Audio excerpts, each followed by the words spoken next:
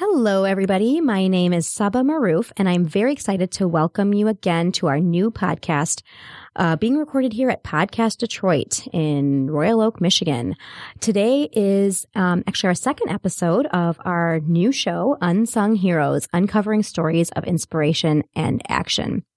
And really, the purpose of this podcast is to, I really hope to showcase some amazing people and share their inspirational stories. My aim is to uncover the multiple layers of identity and life experience that we all have, and just also highlighting ordinary people and their contributions. People that might not always be in the limelight, but are helping make this world a better place, each in their own unique ways and at a grassroots level.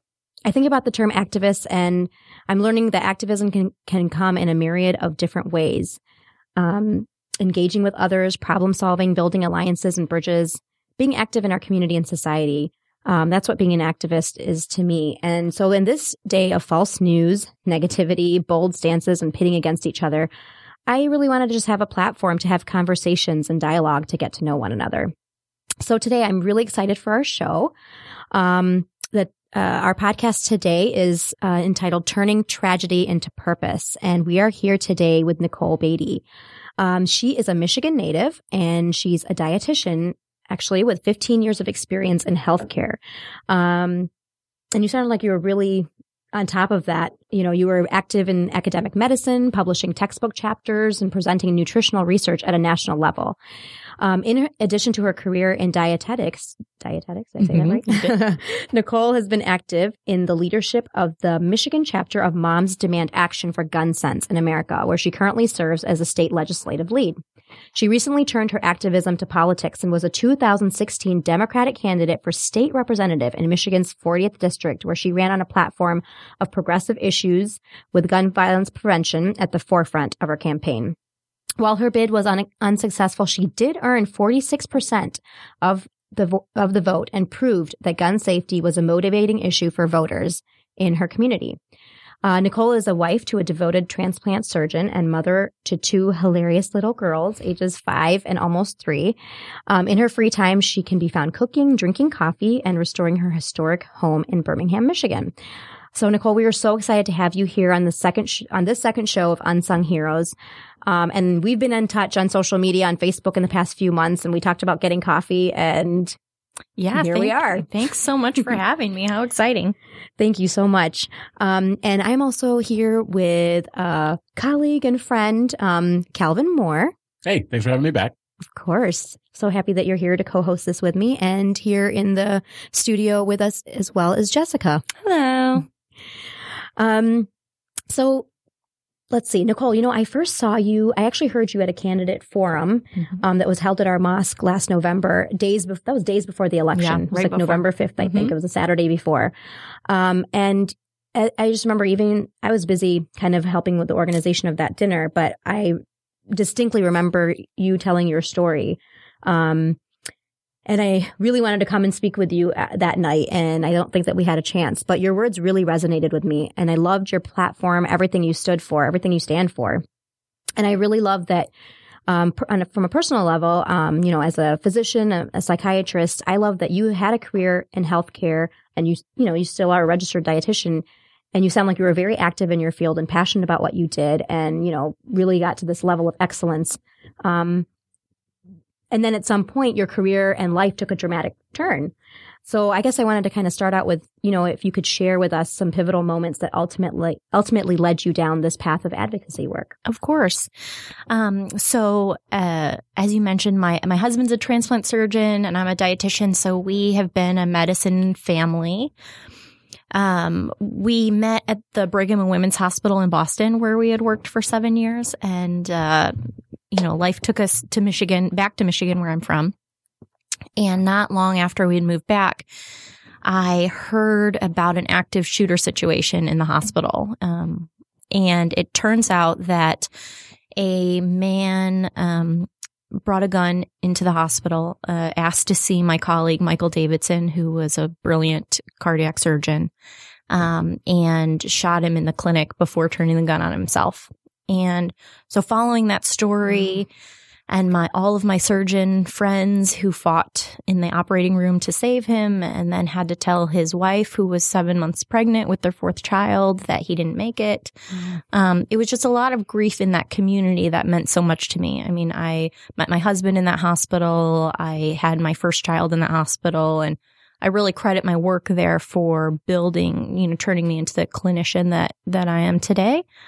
But that was a pivotal moment, but it had been building. I mean, I think as a parent, nobody looked at what happened at Sandy Hook Elementary and, slept the same after that, after watching those 26 kindergartners and educators be murdered in their school.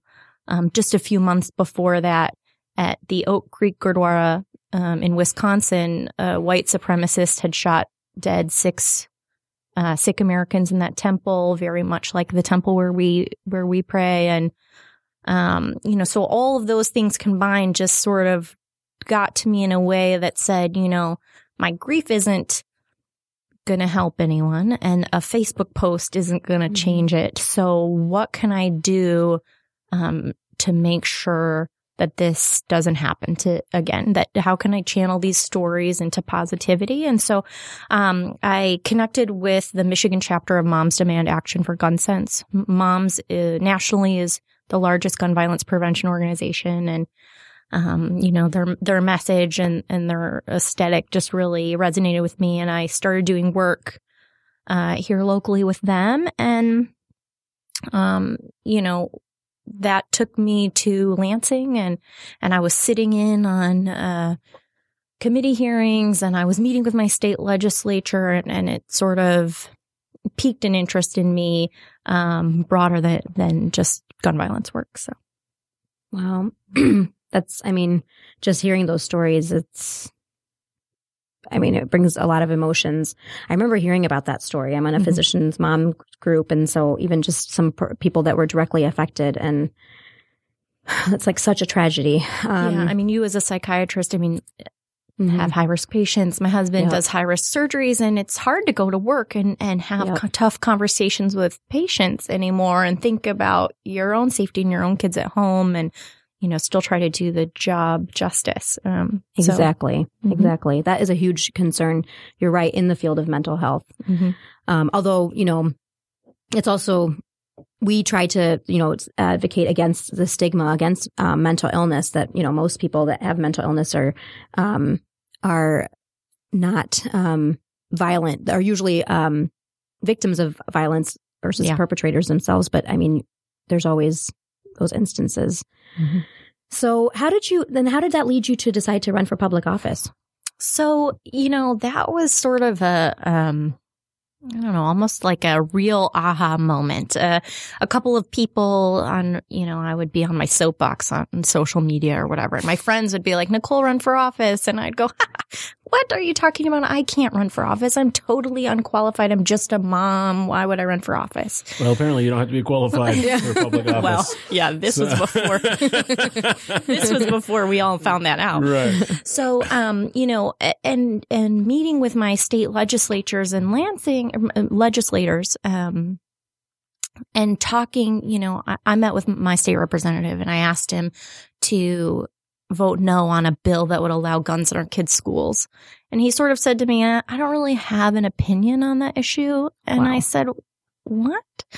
And, I went home and I thought about that was the man that was elected to represent me, and that didn't represent me and my values. And I didn't think it represented the values of so many of the people that I knew. And then right around then, Flint was happening, and just the poisoning of that entire community due to our negligence. Which apparently at the time of this recording, they are now shutting off the past due, people who are past due on water bills. That is literally poison. Yeah. They are shutting off people's water, which I'm kind of well, you're shutting off poison, so I don't know how I totally feel about this, but they're now at the time of this recording shutting off people's water in Flint. So yeah, we still haven't got our act together. Yeah, insult to injury. Yeah. Wow. Yeah, your water is poison, but what you can use it for, because you're past due, we're shutting it off. So yeah, I had no idea. Flint was happening. Detroit's teachers were walking out on their jobs because it was so, our incompetence to solve our education crisis in Michigan. And I just sort of was like,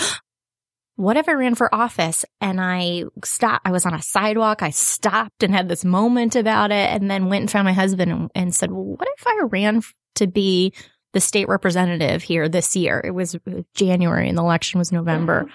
And I didn't know anything. I didn't know how to run a campaign. I'd never really been involved in that capacity. And, went back, and while my baby napped, I Googled how to run for office, and eventually enrolled in the Emerge Michigan program. Emerge America nationally is a program that trains Democratic women to run for office. And so that network gave me both the campaign tools and then a mentorship network that allowed me to get on the ballot and run. And it just, it was so outside of my realm of normal, but I just kept going and doing these things and knocking on doors and talking to people. And every time someone said to me, of course I'll vote for you, that sounds awesome, it surprised me and then kept me going. And I still lost, but I'm really proud of what I accomplished. And people still say, run again, I'll support you. And it's really great and encouraging and inspiring. Wow. That's amazing. I'm proud of you. That is amazing. Do you plan to run again? I'm thinking about it. It's still a tough district for a Democrat. Very political, wow. Very political answer. I'm thinking about it. Unless someone offers me a really compelling job, in the meantime, I'm thinking about getting on the ballot 2018. We'll see. Okay. All right. Mm-hmm. So no regrets there.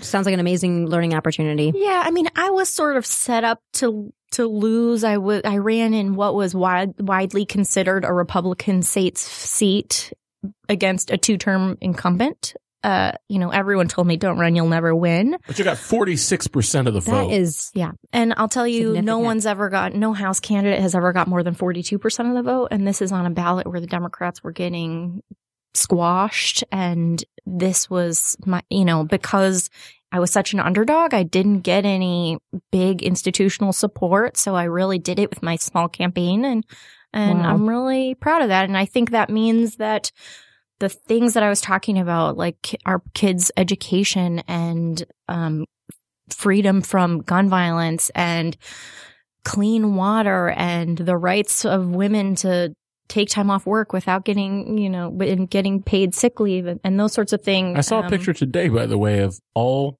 old white men. Nothing wrong with your race, but old men talking about maternity leave specifically. Mm-hmm.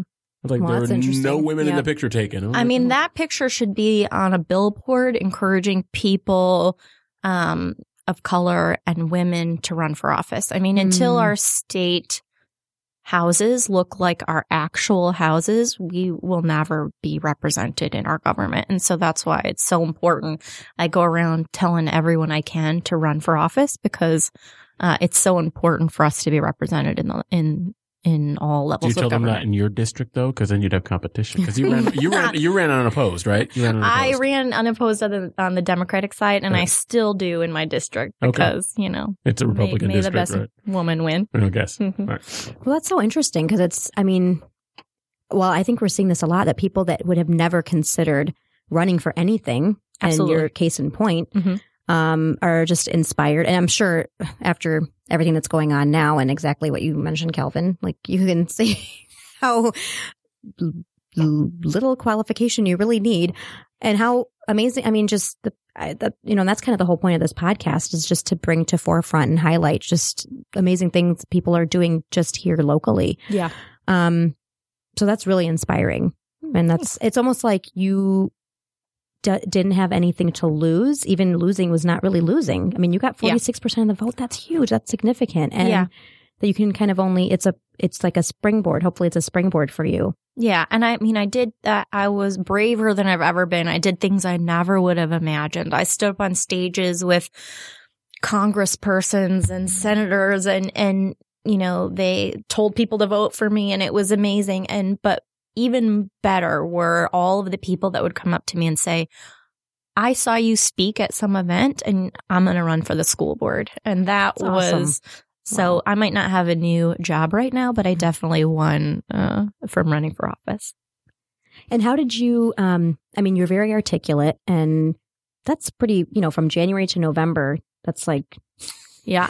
When people like say you're election articulate, when people say that to me, it's always followed up by you're a credit to your race. So I was like waiting for, like, wait a minute, hold on. All right. I know you're trying to give me a compliment here, but kind of wrapped up in a racist insult. Yeah. No, anyhow, I'm sorry. That's where my mind went with that. I see. But did you have a lot of, I mean, I guess, over the course of, really like 11 months, did you feel like you found you grew into your voice also? You found your voice? I mean, how did this whole experience change you?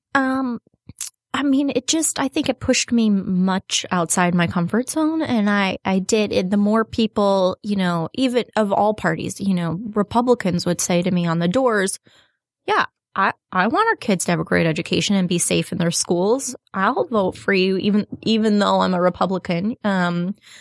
It made me feel like I wasn't crazy. These were important things and I was on the right track and my community agreed and just keep going. So how was the support from the Sikh community and your husband's family, your family? How did they feel? They were definitely supportive. I feel like I actually didn't engage them enough. Toward the end, some of them were like, I didn't know you were writing. I would have helped you in any way I can. So, we had a couple of fundraisers and a couple of events, and I talked at the temple about, some of the issues. Earlier in the year, we had done like a bottled water drive for Flint and those sorts of things. So, I'm happy to start. I think all minority communities are realizing that they need to start getting more involved in politics to have their interests represented. And I was happy to help them start thinking about that. But my community, of course, is supportive of me. And your community, what is your community? So my husband's Sikh. We go to the Gurdwara in Rochester Hills. Okay. That is right by our mosque. Right down the street. Because you came over. Yeah. Because you did mention, hey, we go to a temple, and I'm like, okay, is it a Jewish temple? It's a Sikh temple. Sikh temple. Right. In Rochester Hills. But there's also a big community in Canton, Livonia. And that's pronounced there's a couple. Sikh. I always thought it was pronounced Sikh. I think with a British accent, it's pronounced Sikh, so that's why people say that. But I think the Punjabi word is more like Sikh. Okay. All right. Cool. So tell us a little bit about that. You're meeting your husband and learning more about his religion and just your whole path. Well, of course, it had its challenges. I mean, but we got to have the tough conversation sort of up front, like how we wanted to raise our family and what that looked like, and it wasn't always easy, especially on his side. His parents, I think that wasn't the courtship they had imagined. But, eventually we made sure that his family came along with us on our journey. And by the time we had agreed to get married, everyone was sort of on board. And now we all live together here in Michigan and we're all very close. I was open to raising our kids as Sikh and that really helped. Is there, okay, so you're running as a politician. There are politicians who I'd like to interview on my show, who I understand, hey, maybe I should, while running for office, distance myself from religious talk about, even though I am religiously devout, I should distance myself so that I represent all people, or I don't come across as not representing all people. So was that at all in your running a political liability at all? Or was it because, your husband's Sikh, it doesn't really matter, she's whatever we want her to be? There's probably some of that, absolutely. I think it's easier for me to be a white candidate, but, for some people. But I didn't hear anything explicit, but for me, it was really important to make my Sikh family be at the center of my campaign and put my turbaned husband on as many pieces of mail or my website or whatever as possible, because, Sikhs, along with Muslims, have borne the brunt of this Islamophobia in this post 9/11 world. People attack Sikhs thinking they're Muslim, right? And absolutely. Yeah. And for the Sikh community, they've not wanted to distance themselves. The messaging is not, we're not Muslim, don't attack us. The messaging is is not appropriate in any way. And part of, there's lots of people doing that work, and a lot are amazing, friends and colleagues of mine. But part of that is just showing our communities as important and contributing members, whether it's, six on TV that aren't playing the, Quickie Mart manager, but an actual, family member or someone new, whether it's someone on the news, whether it's six in politics. And so for me, having, my family, my mixed cultural family be in the forefront of my campaign to demonstrate that this is a normal and contributing member of your community was really important to me. Interesting. Wow, that is so interesting. And you're right. Those are, such common challenges that we have. Exactly. We're talking about media and film and being portrayed as just terrorist number 1 and 2. Exactly. Right. Instead of real people.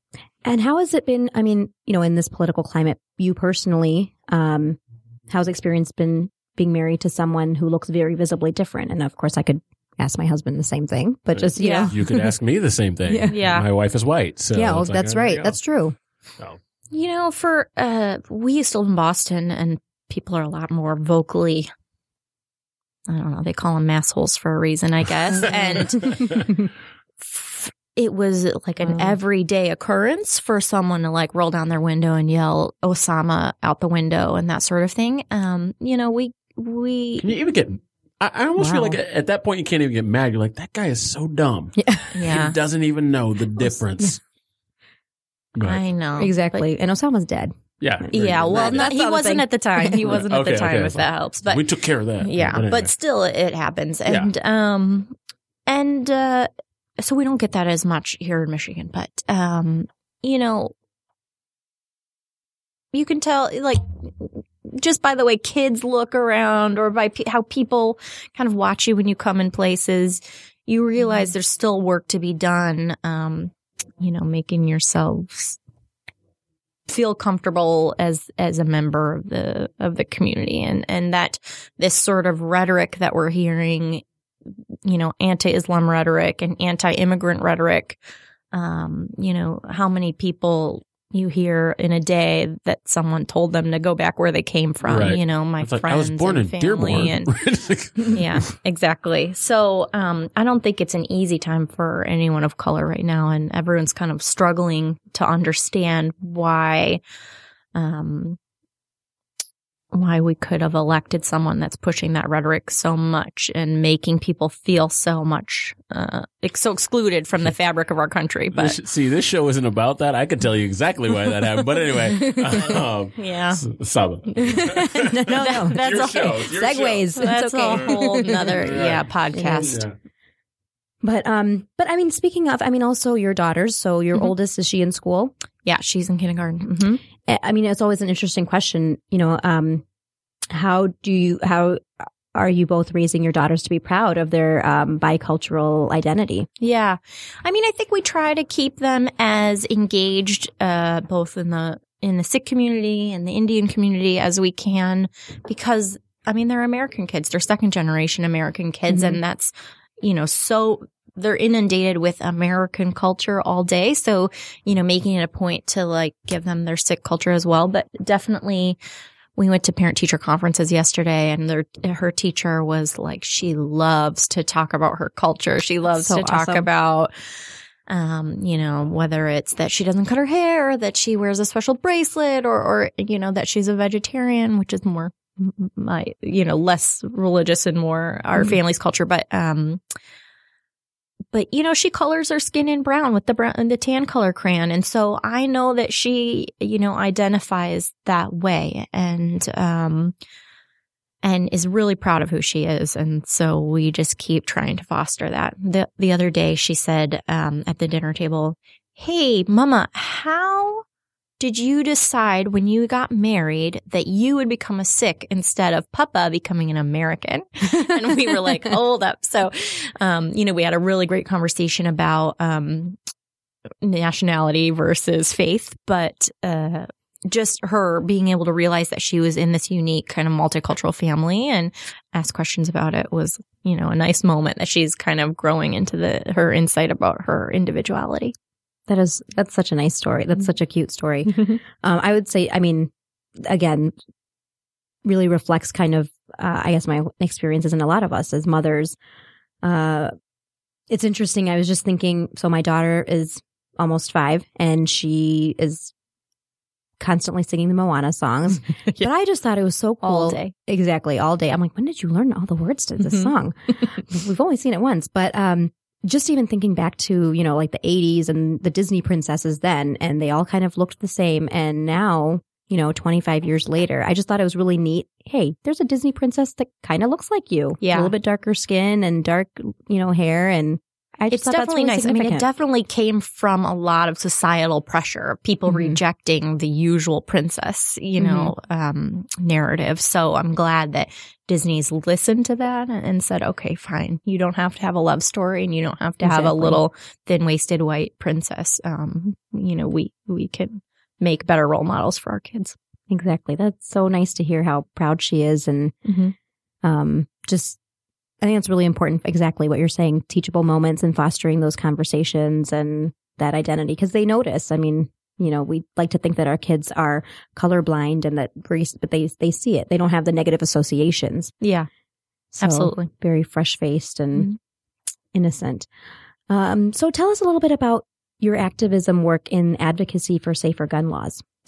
I knew you touched upon it, but yeah. So right now, I mean, some of the initiatives that I and Moms Demand Action are most focused on are, you know, pushing sort of both cultural and legislative changes that make us safer, whether it's ensuring background checks on all gun sales, which is a measure that, you know, over 80% of people support. So it shouldn't be a partisan issue. It's widely accepted by gun owners and non-gun owners alike that everyone should have a background check before they're able to purchase a gun, not have, you know, gun show loopholes or private sale loopholes. Here in Michigan, one of our initiatives this year that's really important is we're asking lawmakers to reject a bill that would allow people to carry loaded concealed handguns without any permit requirement. It's not terribly hard to get a concealed pistol license in Michigan already, but this would eliminate that requirement, so we can't even be sure that anyone carrying a concealed weapon has even seen the video about Michigan's gun laws and about when it's appropriate to draw your weapon. And, you know, not only are we speaking out about that from a public safety standpoint, but it makes it very difficult for law enforcement to know how to figure out if someone is or is not allowed to have a weapon. So we're also nationally fighting back against bills that would allow guns in our schools and bills that would, again, kind of decrease the permitting requirement for people to carry. So you're fighting against, for instance, like a security guard having a gun to protect kids? Because I know that after Sandy Hook happened, a lot of people were like, you know, what would be good is if somebody at the school had been armed. No. Some people said teachers, and people were like, no, not teachers. Yeah. But someone who's. We don't mind a trained and kind of a trained security person. It's more the narrative that parents and teachers should be armed that we think is not appropriate. Traditionally, schools are off limits to weapons here in Michigan. Gun-free zones, right? It gets a little dicey with our lack of laws prohibiting open carry of firearms. So that kind of loophole has allowed people who openly carry weapons into our kids' schools, and we've sort of fought back against that. So in that respect, it's almost not even that it's not that unreasonable or that far. People assume there's this misalignment between people who are for sensible gun control laws and those who are against any kind of gun control laws. And I had people on my show who talked about gun control. They're like, hey, no, don't arm teachers. Have someone who's trained. And it sounds like, and they were staunch Republicans. Yeah. And as far as I understand, you ran as a Democrat, and you're saying pretty much the same thing that they were saying. Yeah. So I think there's, on this issue, it's almost it can get partisan, but it's almost nonpartisan when it comes to, let's talk about this from a common sense standpoint. Yeah, absolutely. The problem is that the NRA, who is sort of a well-funded and very vocal, what I think, minority, has been pushing this agenda for all people to carry guns anywhere at any time. And I think that we see that guns turn a normal situation into a dangerous situation all the time. And I think that arming our teachers and having parents, packing heat at the football game on Friday nights just is a recipe for danger when our kids are involved. Another initiative that we really work hard on is both the education piece and the legislative piece around gun safety. So, if I have to see another article about like a 2-year-old shooting their 5-year-old sibling, I mean, 100% of the time, those are due to adult negligence. And we have to be tougher about people who leave guns out and accessible to minors. And we need to also educate people about safe gun storage and make sure that gun safes and gun locks are really readily accessible everywhere. Interesting. Well, I mean, you bring up a very good general point too. This is something that my husband and I have been talking about, is that we are so, I mean, right now with this climate, everything is so heavily like black and white, one against the other, partisan. And exactly, it's interesting because a lot of our parents, I'm a second generation American, and I remember when we first moved, when my parents, I was born here, but kind of coming into our own American identity in the 80s, and like many of their friends, my parents were actually more leaning towards the Republican Party because of, what they saw as being consistent or more in line with, the values that they had. So it's interesting. I mean, there's been of course this shift, but that's kind of how the Republican Party has been viewed. And those are things that we can all, like you said, we can all sign on to, that we agree with, or values that we would want to uphold. And so kind of exactly coming to these discussions with, okay, let's start with a common ground. Things that we agree on. It doesn't have to be a partisan issue. No. And that once you have it in that light in these categories, then it's like everyone just kind of shuts down and no one's listening to each other anymore. Yeah. I mean, it's difficult when you take background checks, for instance. They poll that 80-90% of Americans think you should have a background check before you can buy a gun. So why don't 80-90% of legislators think you should have a background check before you can buy a gun? And so who, if they're not speaking for us, who are they speaking for? And, and is that something, is it financial? Is it political? Like what's driving our complacency in Congress to solve this problem? It's financial so that you can remain political. Yeah, that's pretty much how that works, right? So. Yeah.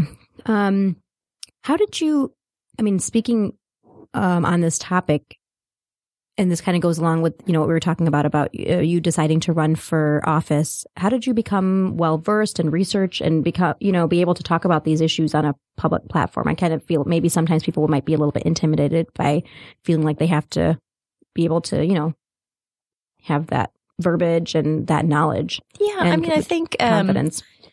Doing activist work, especially in gun violence, I, got pretty familiar with the talking points, but, there are a lot of issues that a lot of people are, concerned about economically and from education policy perspective and environmental policy. And, I had to be comfortable saying I don't know when I didn't know instead of, and looking it up when I needed to. It took some homework. It took some, looking really deep diving into some of the issues, but I was lucky enough to be able to talk to a lot of members of the community to see what was most important to most people and really go back and find out, what policies in Michigan were driving the issues and so that I could talk, be more educated speaking about them.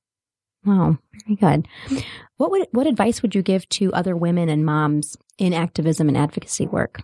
Either that are, wanting to do more, trying to find their place, or women and mothers that are already doing it, and that balance also. It's always that age-old question of how do we achieve that work-life balance? Yeah, absolutely. I think that being a mother is what made me strong enough and brave enough to actually take on this crazy challenge. I think just there was something about having kids that made me feel,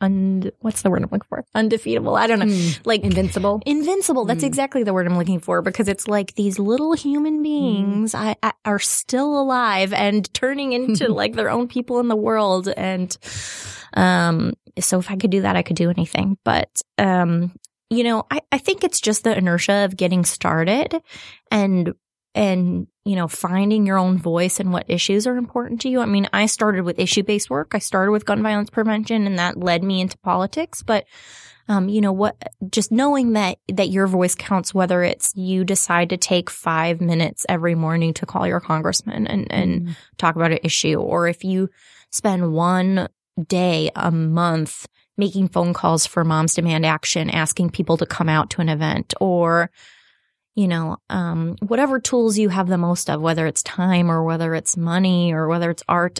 I have a neighbor who is always inspiring me. She's so amazing. She teaches dance to people who have Parkinson's disease and makes them feel better. You know, just kind of whatever you can contribute, just finding a little time and putting it out there in the world. I think to benefit the community is important. And, you know, your kids don't care how many days those dishes have been in the sink, but they do benefit from, you know, seeing you out there protesting and making a difference. I mean, one day on the way home from school, my daughter said, I think it was like they were learning about the environment, and she said, okay, Mama, you become president, and then after I'll become president, and then I'll tell people they can't litter anymore. And it was like 5-year-old reality, but so inspiring that, you know, she was learning from me that her voice would be important when she got older. So that was what kept me going.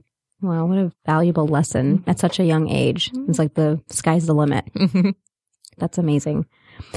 Well, anything else that you'd like to share about yourself? Or well, we touched on a lot of interesting topics. I'm so inspired by everything that you've done. So you're currently not working as a dietitian because you've been so busy with all this other amazing work. Yeah, so I'm at an interesting crossroads where I'm deciding what's next for me. Do I go back to medicine? Do I do nonprofit work? Do I run for office again? So I guess the world is my oyster, and I don't know what my path is, but you know, it's sure to be exciting nonetheless. And you know, I'll tell you to run for office. This is my plug. Run for office. Run for office, everyone in this room. Because I think that our government at all levels, whether it's your city council or your school board, needs people, women of color, men of color, representing our communities in the government. Oh, very good. Well, I will tell you that you run again. I will tell you that even though we have a current president who admitted all sorts of crazy things that should have disqualified him, I feel like I have too many skeletons in my closet to run for office. Like immediate scandal right off the bat. But I'm not a terrible person. I'm just saying, I guess it wouldn't stop me, but I would definitely lose and lose big. But anyway. Well, I don't know about that. Right. Well, it's a story. I could win. I could win huge. I could win huge. You could use bigly, and you could, you never know. You never know. Right. Wow. Amazing. Well, thank you so much for joining me. Thanks for having me. It was so fun. This was fun. Thank you so much for helping me kick off this podcast of Unsung Heroes, and you definitely fit the bill. I really hope that you run again. You have that momentum, and you know what, I mean, you just hit on all these topics that are important, like we said, to all people. And I've learned a lot from this conversation. I hope that everyone listening finds it inspiring. And join us next time on another episode of Unsung Heroes. Thank you, Nicole. Thank you.